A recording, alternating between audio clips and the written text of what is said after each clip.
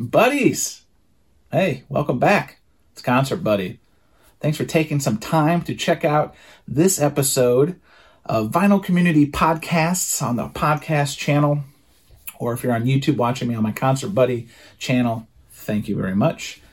What you're about to experience coming up is a wonderful conversation I had with one of the elder statesmen of the vinyl community on YouTube. And he's not one of the OGs. He didn't start this 10, 15 years ago like some other folks, but I'd like to think of Norman Maslov, or Mazzy, if you know him well, as like the connective tissue of the vinyl community. Because if it's a new channel, if it's an older channel, if it's a big channel or it's a little channel, most folks in the vinyl community on YouTube are at least familiar with Mazzy. And I think that's a testament to not only what he produces on his channel, but how he conducts himself and really engages with other folks within the community, not just on YouTube, but to me, again, the vinyl community extends well beyond the walls or the screens of YouTube. All that said, I recently was up in Seattle, his neck of the woods, and he was kind enough to invite my family and I into his home, so I got to actually see the shrine, the mausoleum of Maslov, his own record collection. It's a lifetime. It's a testament to his passion, enthusiasm for music. I didn't get to spend as much time poking through the racks as I probably would have otherwise, but still extremely thankful for Mazzy, not just for the conversation you're about to listen to here shortly, but also his graciousness and his hospitality while we're in Seattle. So thank you, Mazzy, for that. Anyway, in this conversation, I kind of asked him about his experience on YouTube, what drew him to YouTube and start making videos and sharing his different stories and tales through that medium, but also, you know, one thing he said while I was up in Seattle that really stuck with me is talking about what happens to our collections when we leave the celestial plane. And, you know, what if our offspring are not exactly as passionate about our hobby as we are? So anyway, we get into that as well. And then we ended up with a couple fun rapid fire questions. Enough jibba jabba. You came here for the goods. Here we go. And you thought vinyl left. You're listening to the Vinyl Community Podcasts. Everything vinyl.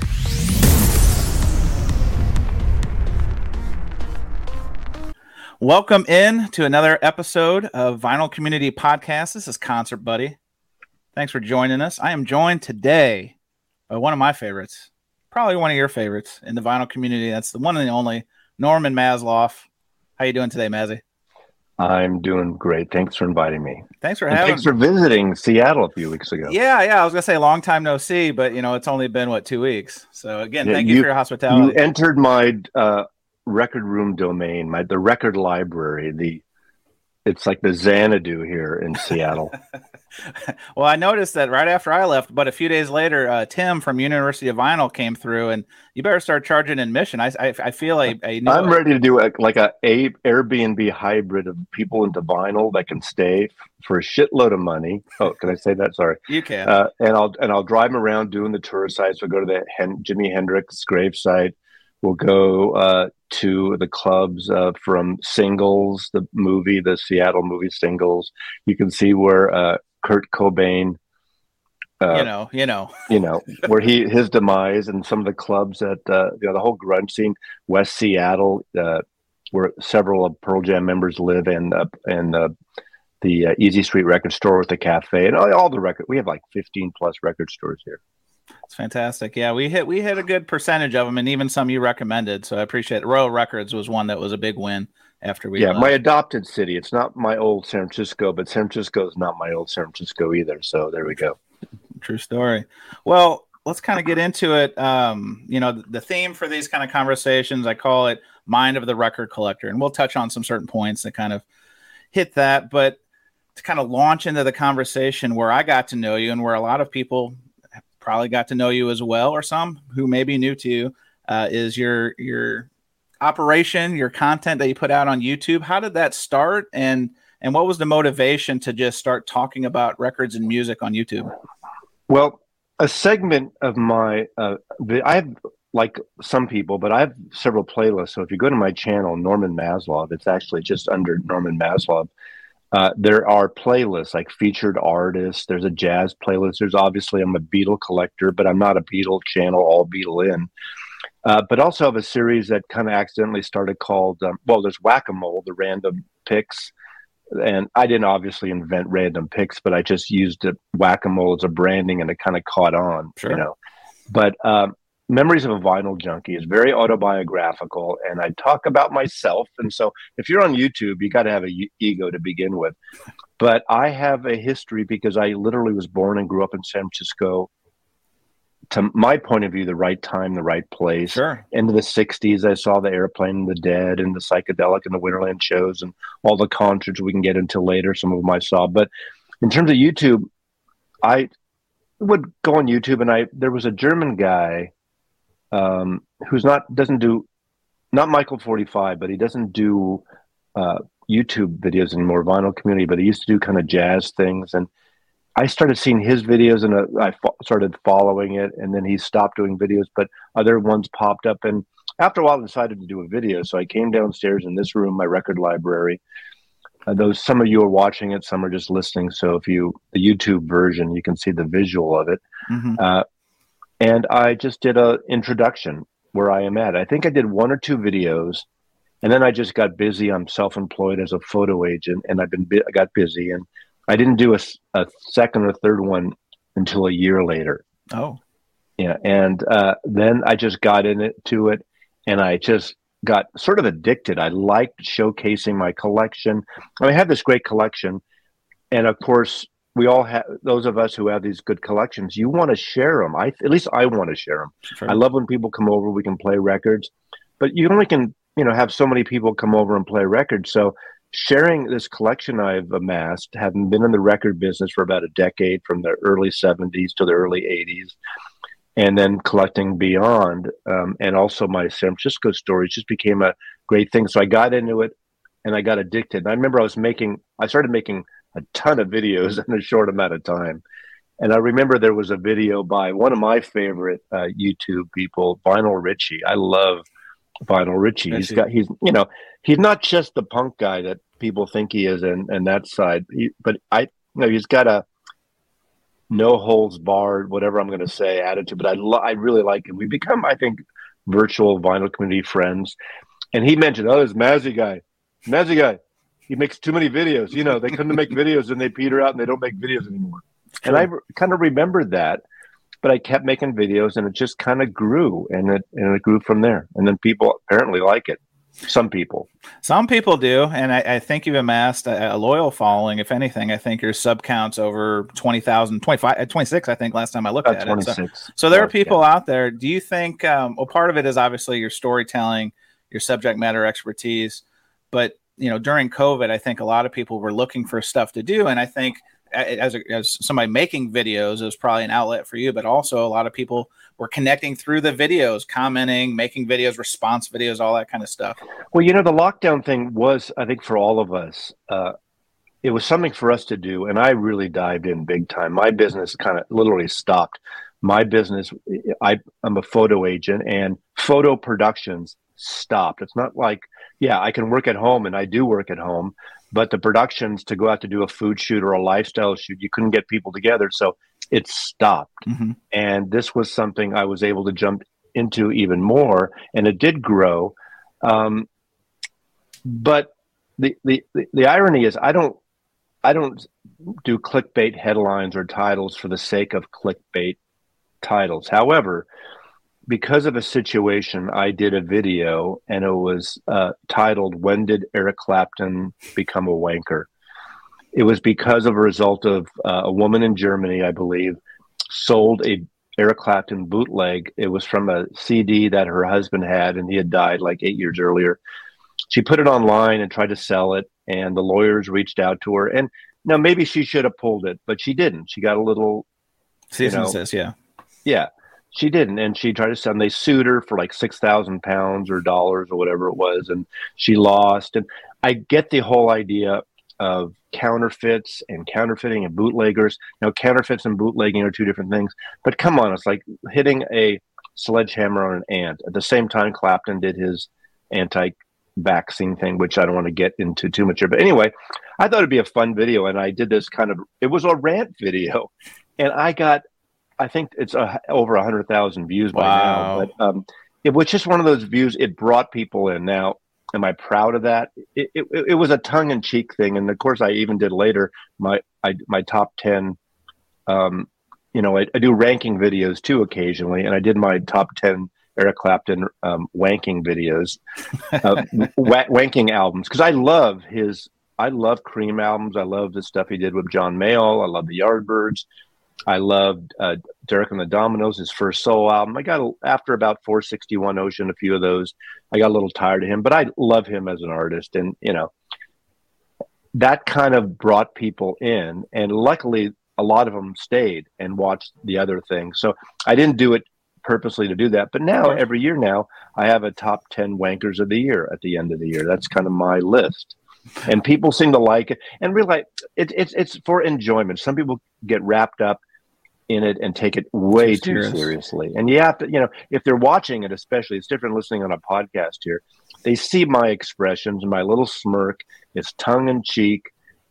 People will I get comments. Oh, the wanker's the guy with the glasses and the hat and the beard. It's not Eric Clapton, and that's fine too. I take that unless it's mean spirited. I don't really care. So that made it explode even more. Well, one thing I really admire about you and your influence or your effort on YouTube is that, and you're kind of doing it now. For folks who can't see this, you're wearing a T-shirt. It's Women in Vinyl, right? Like you're very, very quick to promote the community because that's a podcast. Now I don't even look at it as a competing podcast. It's just another podcast about records that you've championed for as long as I can remember. Let me just give a little plug to Women in Vinyl. They're an organization that's been around about 4 to 5 years now, and my friend, the archivist, is on the board of it, and it supports women getting in the business, whether in pressing plants and retail sales and mastering, in marketing, in working literally in pressing plants as a press master or something, and get more women in the business. It's a support thing. And you can go to their site, listen to their podcast, buy a T-shirt or something. And they're a great organization. And they actually, end of the year, have a book coming out. The archivist edited it, and Jen, the head or the organization, really kind of wrote it with these interviews and features on various women around the world in the vinyl community. I mean, the bigger vinyl world, but as jobs, as legitimate jobs, not just us collectors, Yeah, no, but to that end, one thing, not just with that organization and group that you're just talking about there, but even on YouTube. You're going to link them below in this podcast. I'm happy to. I'm happy to. That's no problem. Actually, matter of fact, I saw a viral video that I had this morning, another channel I follow, and it was a woman working in a pressing plant. But all there you go. It happens. It's not a rarity. No, not at all. But no, to that end, what I was going to say is to make the connection about you're always quick to elevate or promote or just mention other channels, other things within the community. And I think, for lack of a better word, it makes you like the connective tissue of the vinyl community. And what I mean by that is that, and I have a theory, when these channels get over a certain size and they kind of shift their priorities and so forth, they kind of forget the little people. But one thing that's always been great about you is that you'll come on the live streams. You will find these videos in the vinyl tag and you'll promote these new channels that help give them air and help really kind of foster the sense of community that I think is one of the things I really enjoy about what we do. What would you say to that? Well, I try to do that. However, the only thing that I will say is when I do a video, I consciously think that I'm not doing this just for the vinyl community. And I don't take it for granted that everyone's watching even knows what the vinyl quote community is. There's no real vinyl community. Agreed. You don't sign up. You don't get a membership or a decoder ring or anything. It is, I want to reach out to people watching on YouTube in general. So even when, some YouTubers or some vinyl community people do contests or themes or threads, I'll only do them. Not that I want to take away from another individual and really support them, but I'll do them if I think they have appeal beyond just the vinyl community, like a music lover. If it's about, your favorite live concert records or something, I think that appeals to a bigger audience. So sure. I won't direct it to, hey, vinyl community, hey, VC. I don't mind people to do that. And I don't want to sound snooty even saying that, but I just want it for anyone who watches. Agreed. I don't want to limit it to this secret organization here or a club member. And some people may, I know are some people in the quote vinyl community that think it's this precious little flower that you have to have rules and regulations, and that's what you need to do. And if you don't do that, you're really not a member of the vinyl community, which I think is ridiculous. But if that's what you want to do, it's right for your channel, right for what you want, all the power to you. But of course, if I'm making videos, I want, as many people to watch. Now, I don't make every video. I make a lot of videos still, and I don't expect everyone to watch every video. In fact, the ones that I love, I did a video a few months ago on, to me, the two most interesting artists in the past quarter century, to me, artistically, and they are Beck and Bjork. And they came around the same time, give or take a few years. Obviously, Bjork was a little earlier with the Sugar Cubes and went on as a solo artist. And I think they're very creative, whether you like every record or not. Sure. And I did on that, and I got some decent amount, but I thought it would be a bigger thing for people to watch, and I took the most time with it, and it wasn't one of my bigger ones. A Whack-A-Mole runs bigger than that. There's random picks, or I do a series which I really love doing called "It's the Music Stupid," where I showcase 5 records just from my collection, various genres, years that I really like, and some people for a while were taking offense me mentioning the word stupid. But it's taking off from when Bill Clinton ran for president. James Carville. Mm-hmm. Yeah, it's the economy stupid. And it's really an internal thing. It's the music stupid. Maslov really talk about the music. We want good pressings, we want good sound, but after a while, it comes down to if you like that Clash record, if you like that Throbbing Gristle or Beatle record, yeah, you want a good sound, but at some point, come on, just enjoy the friggin' music.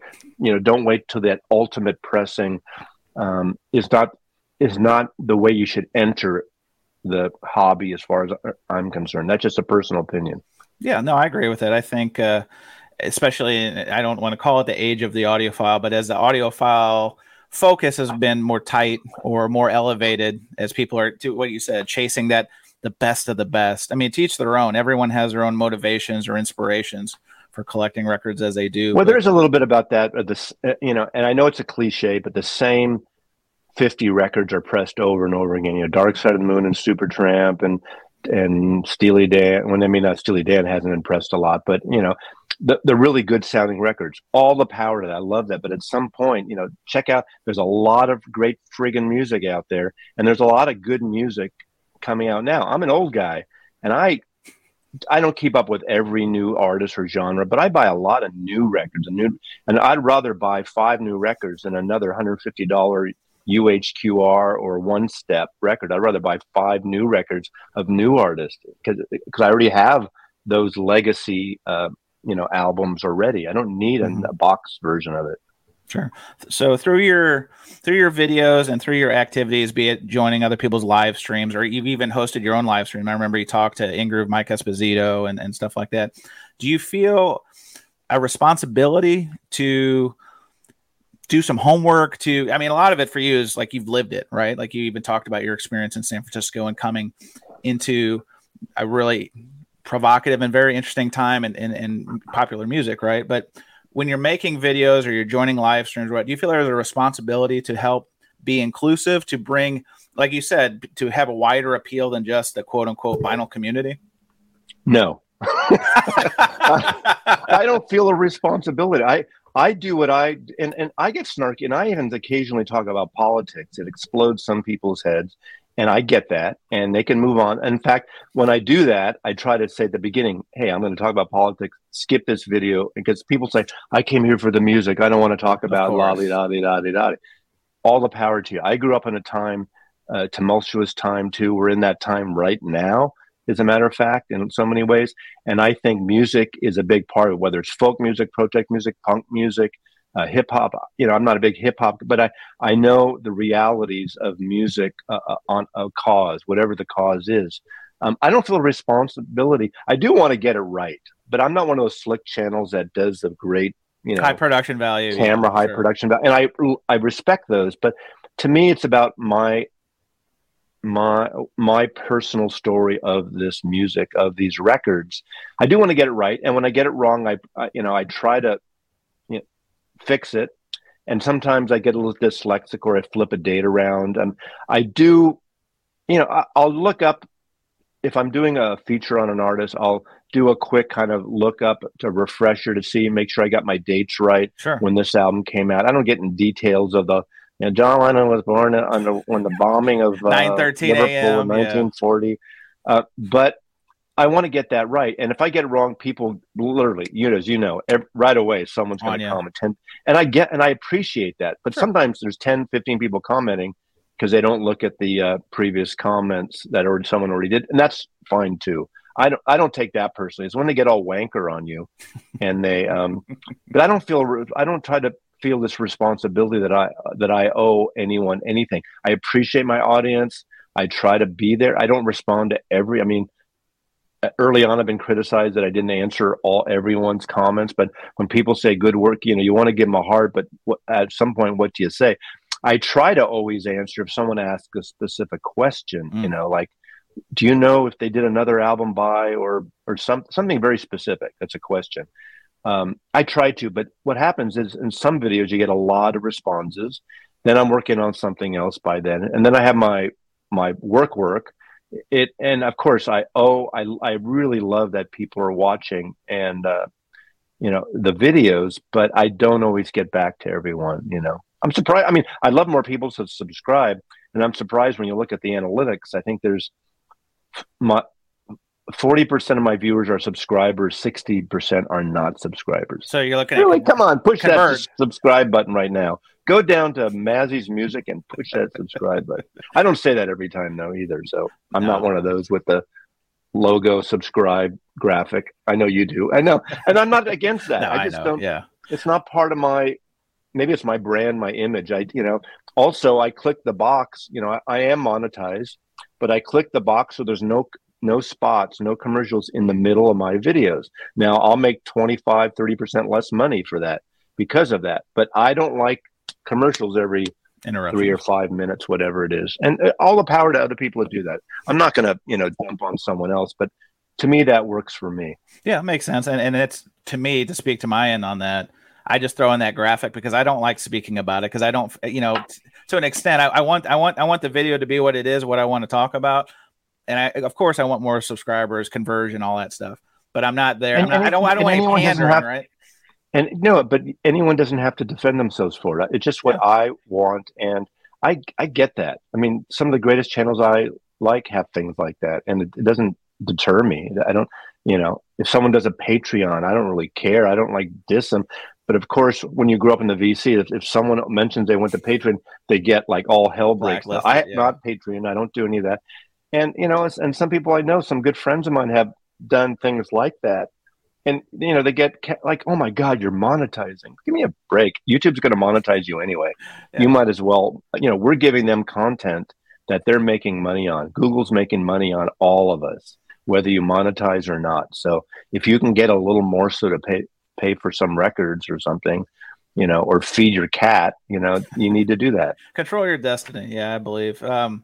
Last thing before we go off of YouTube is, so recently through YouTube, if I'm not mistaken, tell me if I have this wrong, you connected with a viewer who asked you to help him sell or liquidate his record collection. I know you affectionately are calling it the Dizzy collection, and there's a reason for that, but we'll move past that. But how has that been? And then also that led you to, I believe this is right, sell records at your record show for the first time. Is that fair to say? And how was that? Yeah, I did. Yeah. Well, let me go back a little bit. About a year and a half ago, maybe it's coming on 2 years. My friend Coleman, who I've known 50 years this year, we met. I got my first record store job. We're probably it might even be this month, 50 years ago exactly, March or April. I got my first job, Warehouse Records, WHERE, a California West Coast chain at the time. In San Francisco, I got a job at the record at the warehouse.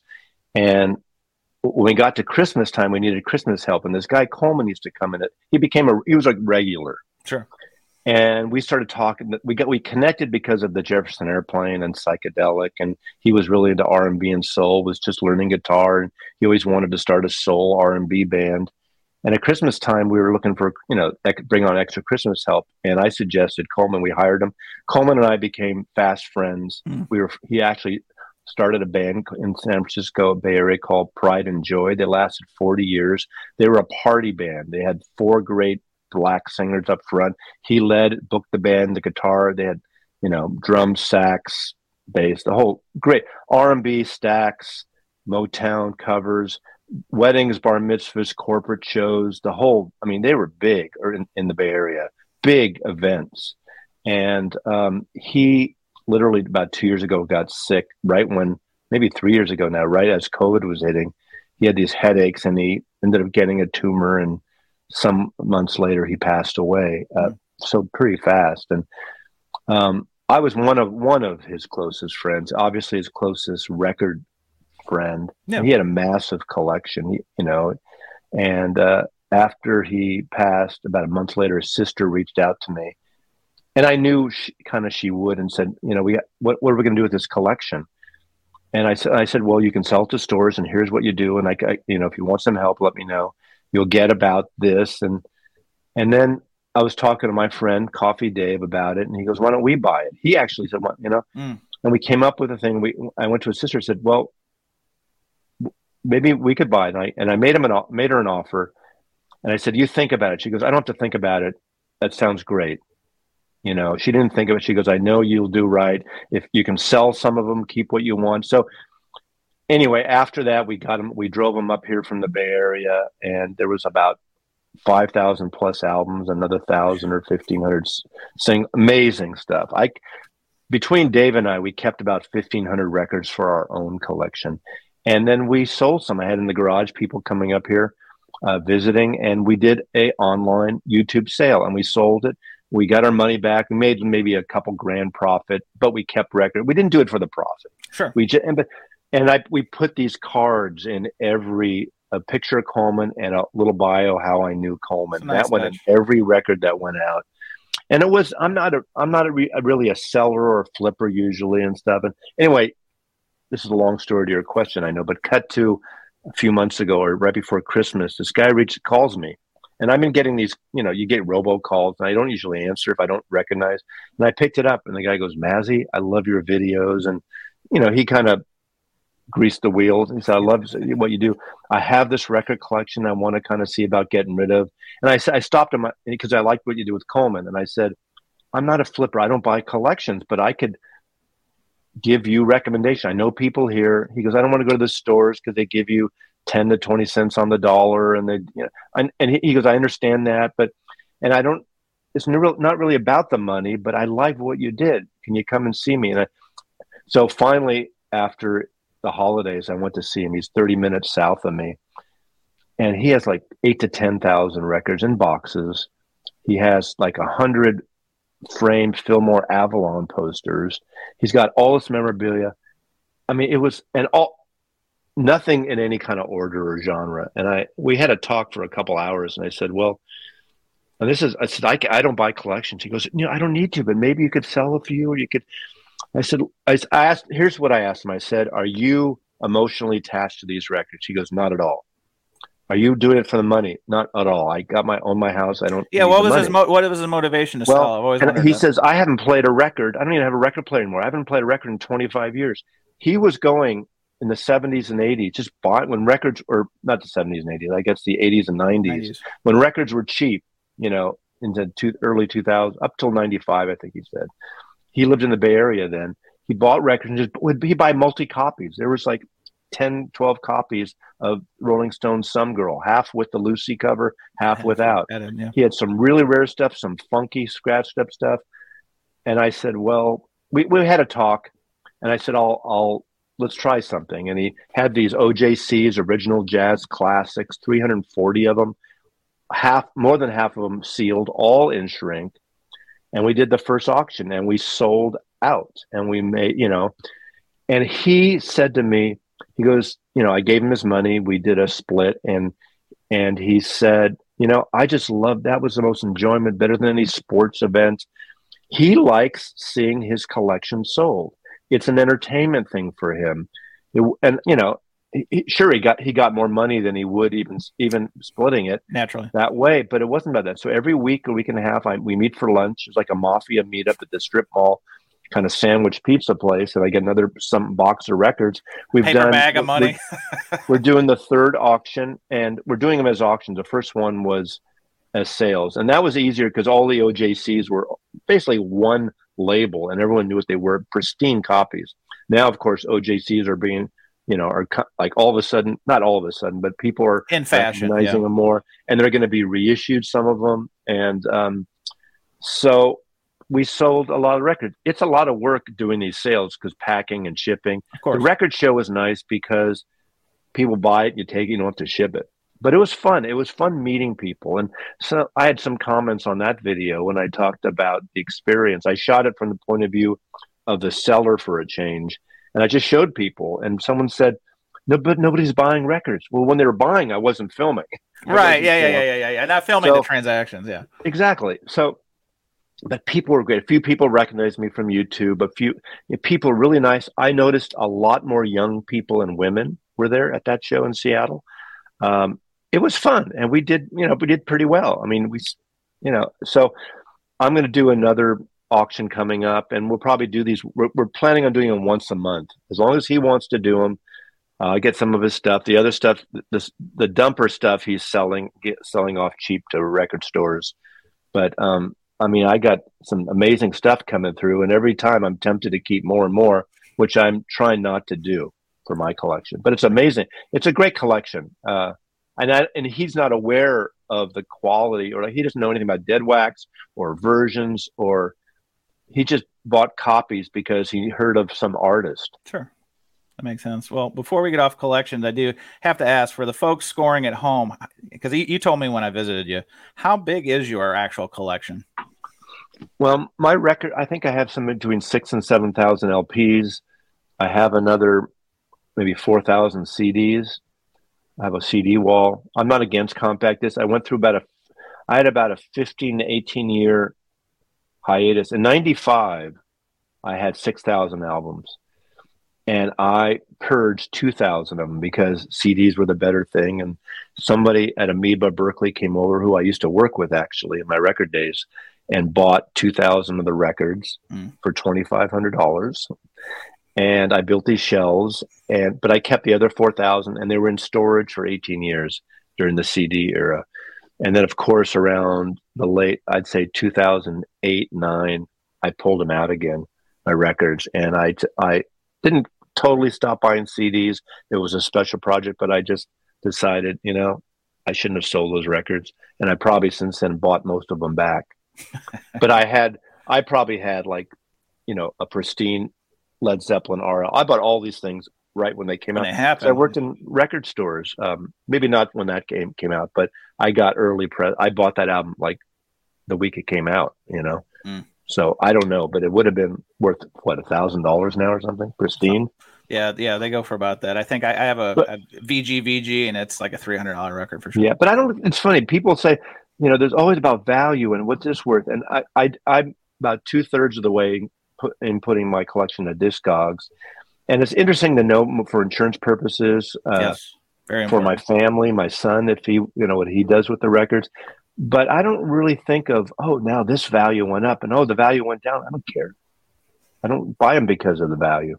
Yeah, I feel like when COVID hit, I feel a lot of the speculation part of the hobby really kind of grew, right? Because people were at home, discretionary income, weren't traveling. I know for our house, we were putting our money to paying off our mortgage, but a lot of folks were buying records, buying upgrades and equipment, buying this, that, or the other. So, yeah, I feel there's a lot more speculation now than there was 4 or 5 years ago pre-COVID. Well, all that, between MoFi and acoustic sounds, that kind of got in. People feel burnt, which it's unfortunate, but if you're going to invest in records to flip for that only reason, I don't feel sorry for you. I'm sorry. Well, you hit on something. I want to go for the next topic, and that's, our collections and what we do with them toward the end of our life, or when we're ready to move off of them, that sort of thing. And you had mentioned your son, and you'd mentioned this when I visited you about, you have like a escape plan for a lot of your collection. You've talked with the archivist about, hey, something happens to me, grab those OJCs, all that kind of stuff. No, grab the Music Matters jazz record. Music Matters. I'm sorry, Music Matters. She's got a key to my house. She lived here for 3 years. between, during COVID stuff, and that she worked for a major label, and now she and her boyfriend moved south a little ways. But she's a big music collector and helped me get into Discogs, and like said, Mazzy, you got to put your things into. I applaud her for doing that. And she has like the keys to my collection in a way. My son Joseph loves music, but he's not really into records. He doesn't have the space and the time and obviously he gets first grab at it, but maybe I would have the archivist help guide to either sell it, to do something. I don't know if they have the chance to do something like I did. You'd have to have unless you have a YouTube channel with some audience, to do it that way. Mm-hmm.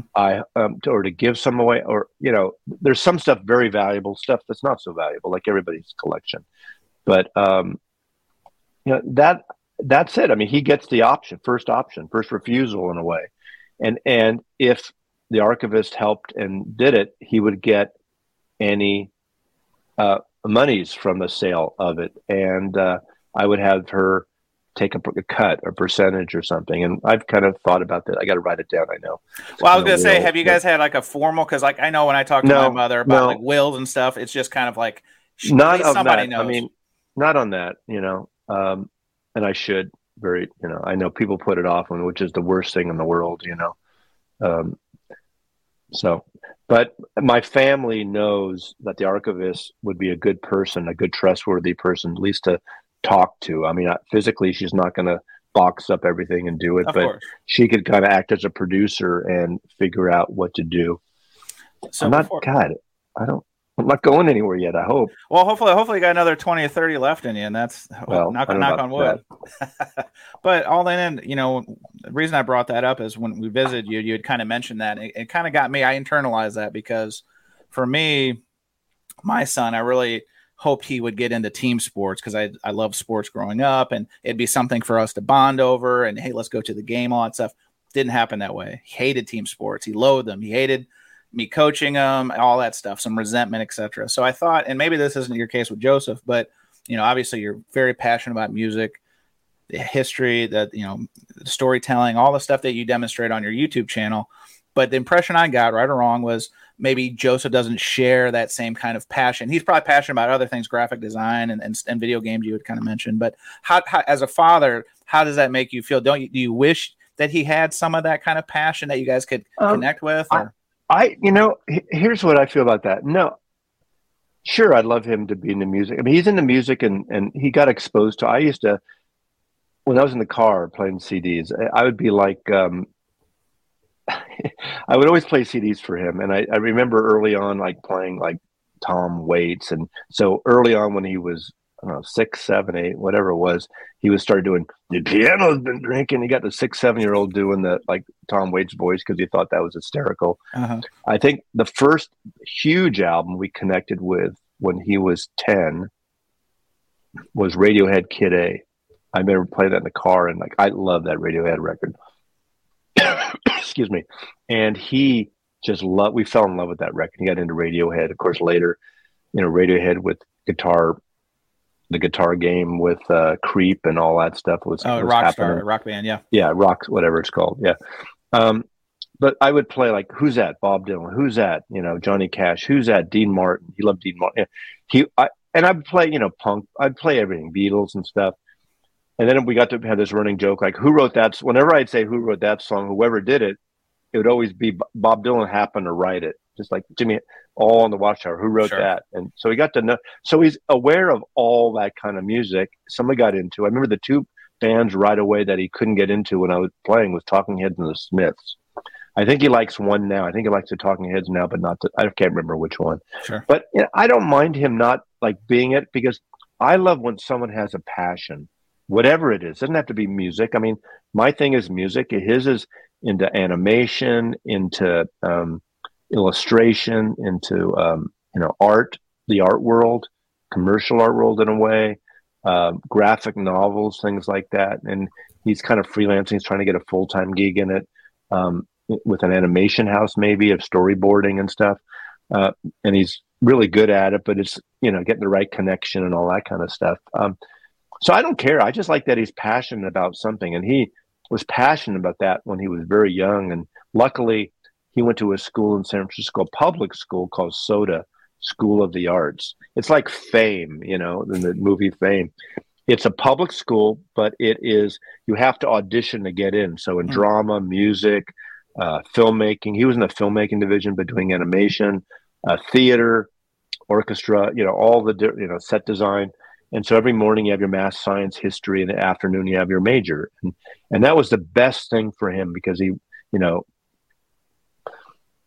do all your stuff in the morning, and when you're sleepy in the afternoon, you don't want to study. You're doing the coolest thing you're into. Sure. And so he didn't cut class. He was, a good student. He loved it. And he learned all these programs, computer programs, and just drawing things. He would go to these figure drawing classes on the weekends when he was young, nude drawings. And, which was great. He was 16, 17. And he just had a passion for that. And so I, totally support that, so him not being into the records. I did buy at Record Store Day a couple years ago that Gorillaz box that came out kind of for him, but it's sitting here sealed because he doesn't have a record player. But at some point, if he wants it, because the Gorillaz, if the whole animation thing, of course, yes, the guy from Blur, and what's his name, Damon Albarn, yeah, exactly. So, and I like them too. We used to listen to those the first few CDs when they first came out. No, I think that's important because I was talking about exposing your son to and quizzing him, right? Like I would do that with my son. I still do it, just kind of to make sure that I'm passing down some of this tribal knowledge of, one, having relatively good taste in music, but two, subject matter expertise, right? All that said, have you guys ever gone to concerts together? Have you ever had the live music experience together? Oh yeah. We went to a handful of concerts. What's great about the Fillmore in San Francisco is all ages, and you can walk around. So I think one of the first ones went to see was They Might Be Giants. We both got into They Might Be Giants, and that's a kid-friendly band as well as adults like. And I was into They Might. To me, I like their early stuff, independent stuff, but I like Flood, and their first major label with Elektra. We had to see them at the Fillmore, and I had a friend who, I don't know if you ever heard of Leo Laporte. He has a thing called Tech TV. It's huge online, like podcast, simulcast, and he's a tech guy, a radio show. We studied theater together, acting together in the late 80s. And I've known him for a year. I haven't seen him in a long time. And at their studio used to be a block from my office in San Francisco. And They Might Be Giants did an in-store or a interview there with, 12 people in the audience. And he invited Joe and I. So we saw him that day and that night at the Fillmore. So that was a great show. We went to see the B-52s together. We went to see the Eels. He loved the Eels together. We went to a bunch of shows at the Fillmore. Ringo Starr, All Stars. Him and I went to see Paul McCartney. So he's seen two of the Beatles, which, it's at his age, that's kind of really great. He's 32 now. So, and does it charge you up? Because I know, when I took my son to Metallica is one of my favorite bands, and I got to take him to that first Metallica show, and seeing him enthusiastic about it, it kind of stirred a different set of emotions because I really felt we were connecting, but also I was proud that we could share that experience. Have you ever, one of those shows you took Joe to, did you ever feel any of that? Yeah, it was just fun hanging out. It was fun sharing one of my passions with him, and he got into it. So it wasn't like, oh, you dragged me into a rock and roll. Exactly, that's the worst thing you want, right? Yeah. Awesome. Well, cool. Well, I appreciate you sharing that, Mazzy. We're at the end of the presentation. We're gonna go lightning round. So these are just fun questions, just kind of quick fire. And if you want to elaborate on them, feel free. There's no guardrails here. But one thing I wanted to ask you is, when you're record shopping in the wild, do you still, with such a large collection, which such a long life of collecting records, do you ever still get the thrill of finding a record in the wild and going holy shit? Occasionally, not often. And I don't have grails I'm looking for. I don't keep a list of things I'm looking for. I have a sense. I obviously having Discogs or some of my collection on Discogs, I can look it up because I know what I have. Sometimes I may not know the exact pressing off the top of my head, or if I have a stereo mono, which I don't always, the multiple copy things I used to do, I'm really off it now. There's very few exceptions. Although, even though I said I don't like the UHQRs, I did buy and enjoy the two Bob Marley ones that they put out. I love those. I don't give a shit about the boxes, but I love the records and recordings. Did I need them? Probably not. But I realized that though I've heard some Marley albums back in the '90s, and I bought a lot of them back. But just coincidentally, those are the two I didn't have. So I figured, might as well get these two because it's probably the best I'm going to get. Sure. Right now.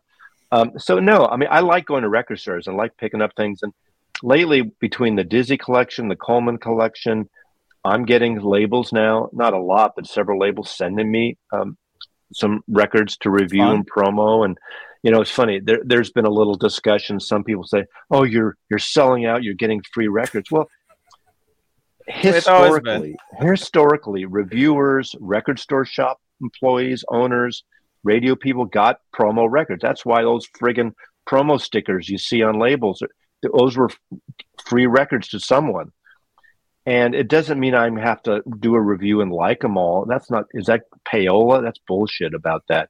That is a part of the business. I mean, we are now, whether we like it or not, we don't want to call it. I am an influencer because I have, every time I do, even my whack-a-moles or my five, it's the music stupid. Mm-hmm. It could be a 40-year-old, 60-year-old record. Someone will say, oh my God, I got to check that out. And they'll mention I went to buy it.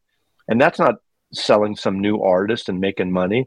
And if I like a new thing, I just did I got from Kraft, the 10 LP box by Wattstack. I had a friggin' great time over the last several weeks listening to it. And I spent on last Saturday an entire 7-hour period listening to it straight through for the concert experience. And I friggin' loved it, and I talked about that. That makes sense. Cool. So next question I have for you in this lightning round is, I don't know if you heard this, but Jamie Lee Curtis recently came out and said that, for older people, and I can appreciate this because it can feel laborious sometimes going to a concert, especially midweek, right? So she had an idea of, why don't some of the bigger artists do matinees? It's an interesting idea. What do you think about that? I get that. I still go see a lot of live music. I mean, not as much as I did before COVID, but I do see, mostly clubs. I don't go to a lot of big shows because I've seen all what I call the legacy acts. So you go to clubs and you're right. Your main act goes on at 10 or 11 o'clock or something. And when you're an old guy, but I manage, I get that.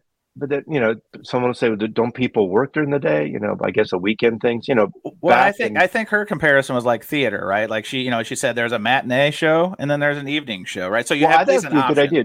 Do a Wednesday and weekend matinees. I mean, I remember going to Days on the Green. Bill Graham used to put out at Oakland Coliseum, the baseball place where the A's played. All through the mid 70s, they would have 3 huge acts. Like I saw Fleetwood Mac, the Eagles, and Peter Frampton on the same bill. Wow. Yeah, same. And there was like probably 2 other maybe smaller acts early, and it was a whole day. It was a day thing. It probably went into maybe 8 o'clock at night. I can't remember when it ended, and it was all day. And that's when I was in the record business. So I saw Led Zeppelin that way. All my Led Zeppelin shows, ironically, I did Kezar Pavilion, I guess, in '73, and in '7 or 8. Their last 2 shows in America at the Oakland Coliseum, Days on the Green, day shows, Led Zeppelin during the day. So those were summer things they'd have in the Bay Area. And, there's a lot of summer festivals here. The Woodland Park Zoo has these, summer festivals with bands playing when the families can come at the zoo. And I think I saw Echo and the Bunnymen and Violent Femmes a couple years ago at one of those. And there's a few things like that. So it happens around in different cities.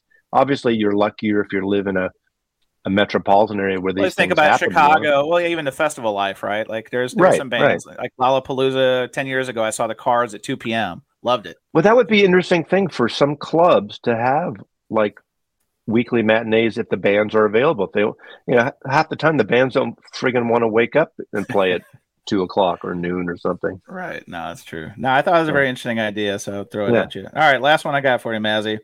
So we're kind of in a very fruitful time in record collecting in that there's such demand that you've got new pressing plants finally getting opened up. You've got younger people coming into it, all those sorts of things. Do you think that this quote unquote bubble will burst at some point, or do you think it'll go the way like it did before, and that there'll be another, streaming is there, and streaming's probably the giant, especially for the younger generation, the giant way to consume music. Do you think there'll be some new technology that does it all over again and puts records on the back burner?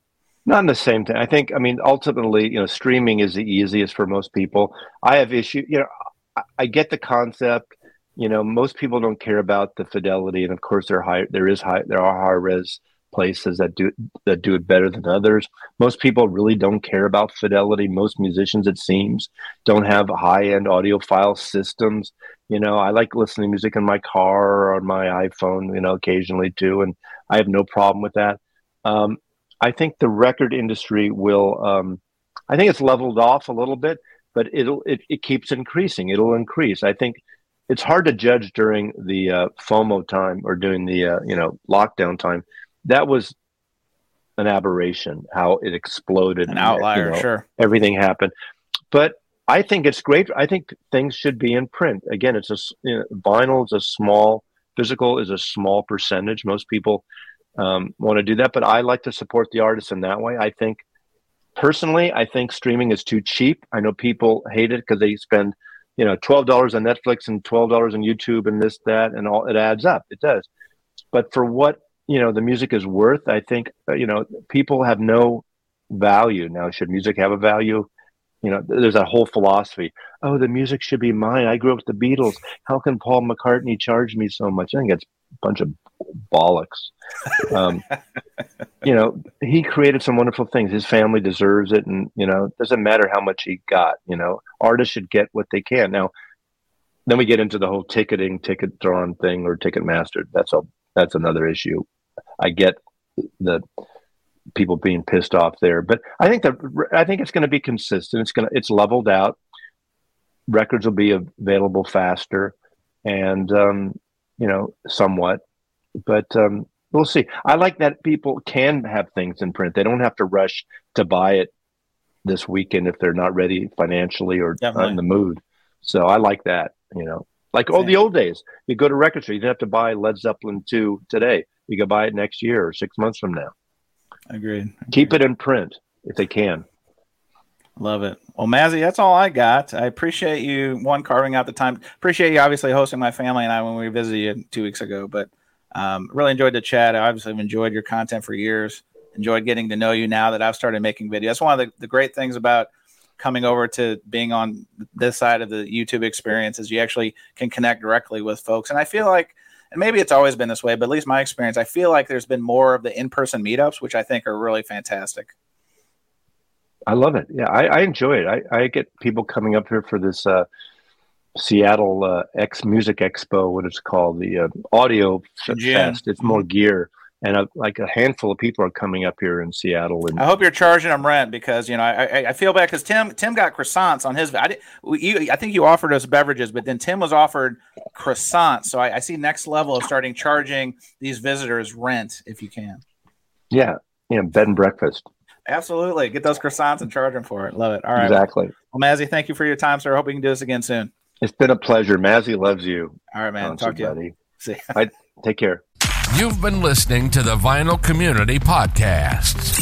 As you can see, vinyl is our passion. We cover it all. If you enjoyed the show, make sure to like, rate, and review. And we'll be back soon. But in the meantime, find us on Instagram, Facebook, and TikTok at Vinyl Community Podcasts and on Twitter at VC Pods. See you next time on the Vinyl Community Podcasts.